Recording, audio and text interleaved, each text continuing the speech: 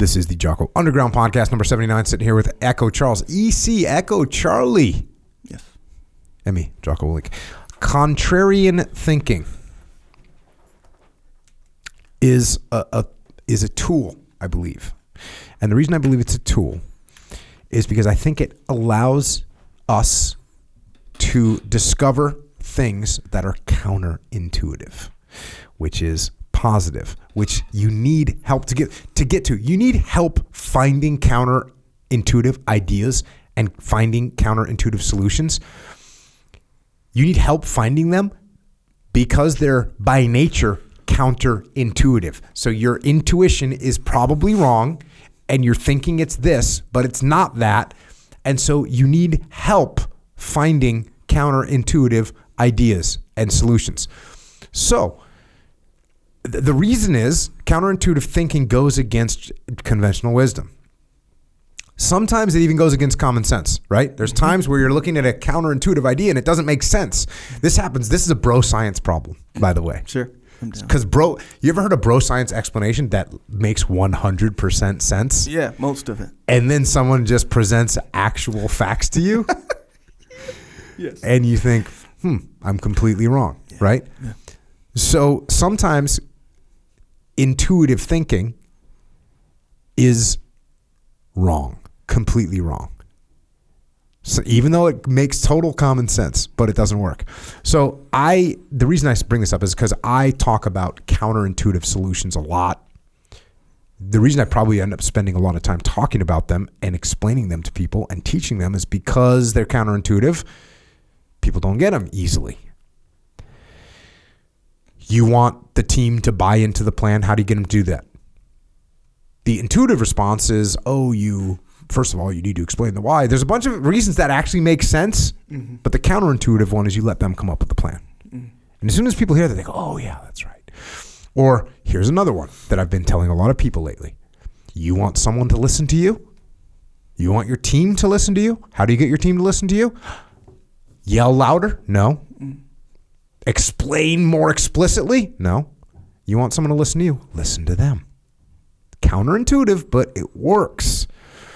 So that's what counterintuitive is. Now, contrarian thinking is intentionally going against the grain. It's intentionally going against popular opinion. And sometimes the thing with contrarian thinking is it often, or actually the goal of contrarian thinking is to be against traditional wisdom. That's the goal of it. The goal isn't to be smarter. The goal isn't to have a better plan. The goal isn't to have a better idea. The goal isn't to have a better solution. The goal is just to be contrarian. It's just to be against traditional wisdom. Whereas counterintuitive thinking is to actually figure out what the best idea is, even if it happens to be against the norm. So I worked for a guy one time that was very contrarian guy. And it was good because he would get like new ideas. You know, he'd throw something out there. It'd be a new idea and you'd think it cool. But then I realized after a little while that everything that he said was the contrarian view. And he didn't care if it was going to take more time. He didn't care if it wasn't the best idea. It was just that it was different. Right. So my recommendation is to think like a contrarian. So think as contrarian as you can so that you are able to see counterintuitive ideas, but at the same time, don't be contrarian just for the sake of being contrarian. And don't get stuck in the zone or in the lane. Don't get stuck in the lane of being contrarian. Reid Hoffman, he's a guy, he's a billionaire venture capitalist guy from Greylock Partners. He founded LinkedIn. So if you've heard of him, that's probably why you've heard of him. He's attributed of using this phrase,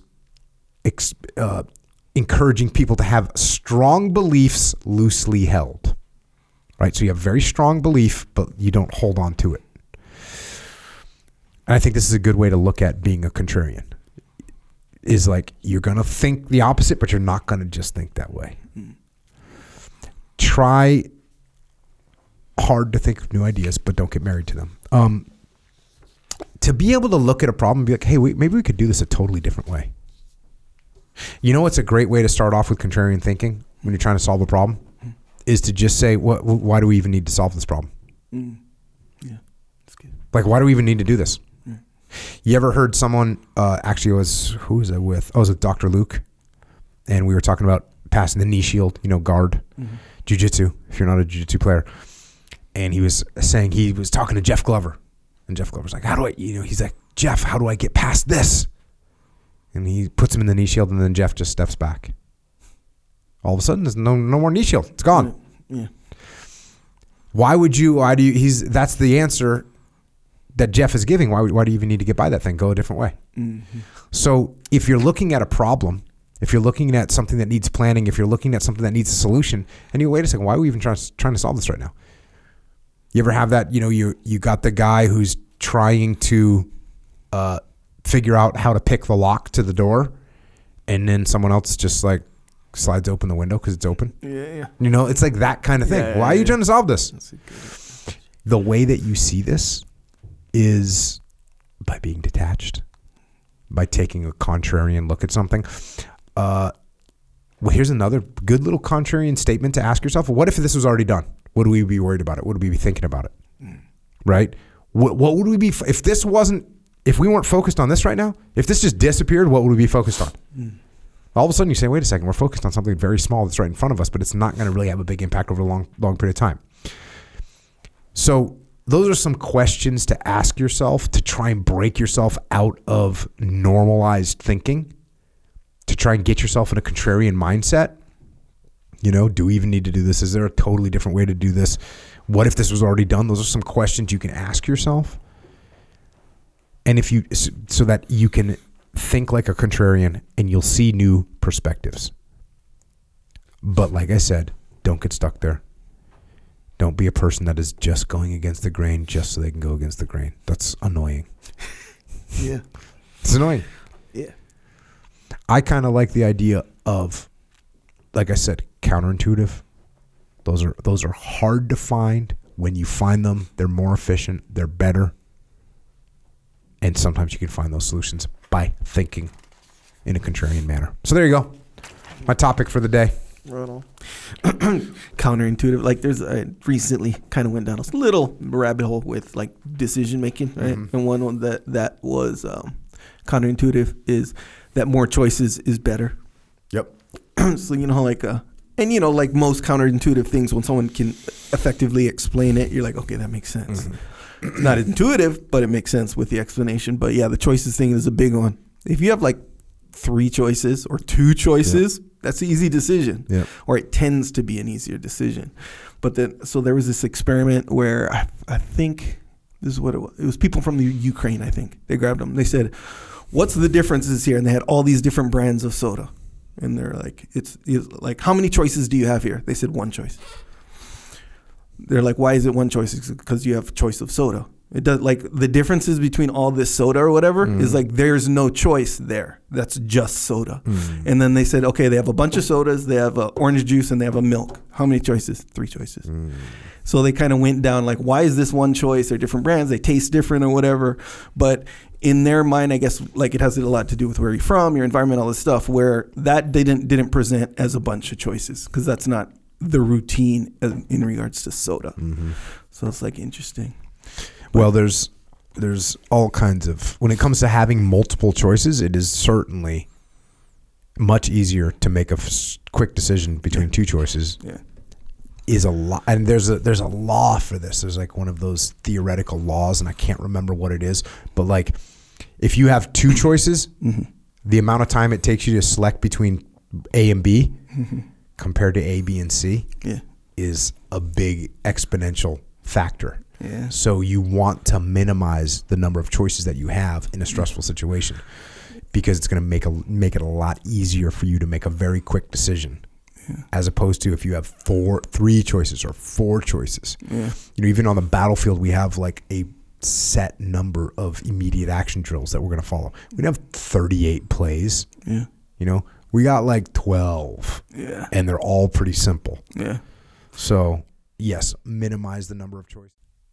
So, that is a little excerpt of what we are doing on the Jocko Underground podcast. So if you want to continue to listen, go to jockounderground.com and subscribe. And we're doing this to mitigate our reliance on external platforms, so we are not subject to their control. And we are doing this so that we can support the Jocko podcast, which will remain as is, free for all, as long as we can keep it that way. But we are doing this so we don't have to be under the control of sponsors. And we're doing it so we can give you more control, more interaction, more direct connections, better communications with us. And to do that, we're building a website right now where we'll be able to utilize to strengthen this legion of troopers that are in the game with us. So thank you. It's jockounderground.com. It costs $8.18 a month. And if you can't afford to support us, we can still support you. Just email assistance@jockounderground.com and we'll get you taken care of. Until then, we will see you mobilized underground.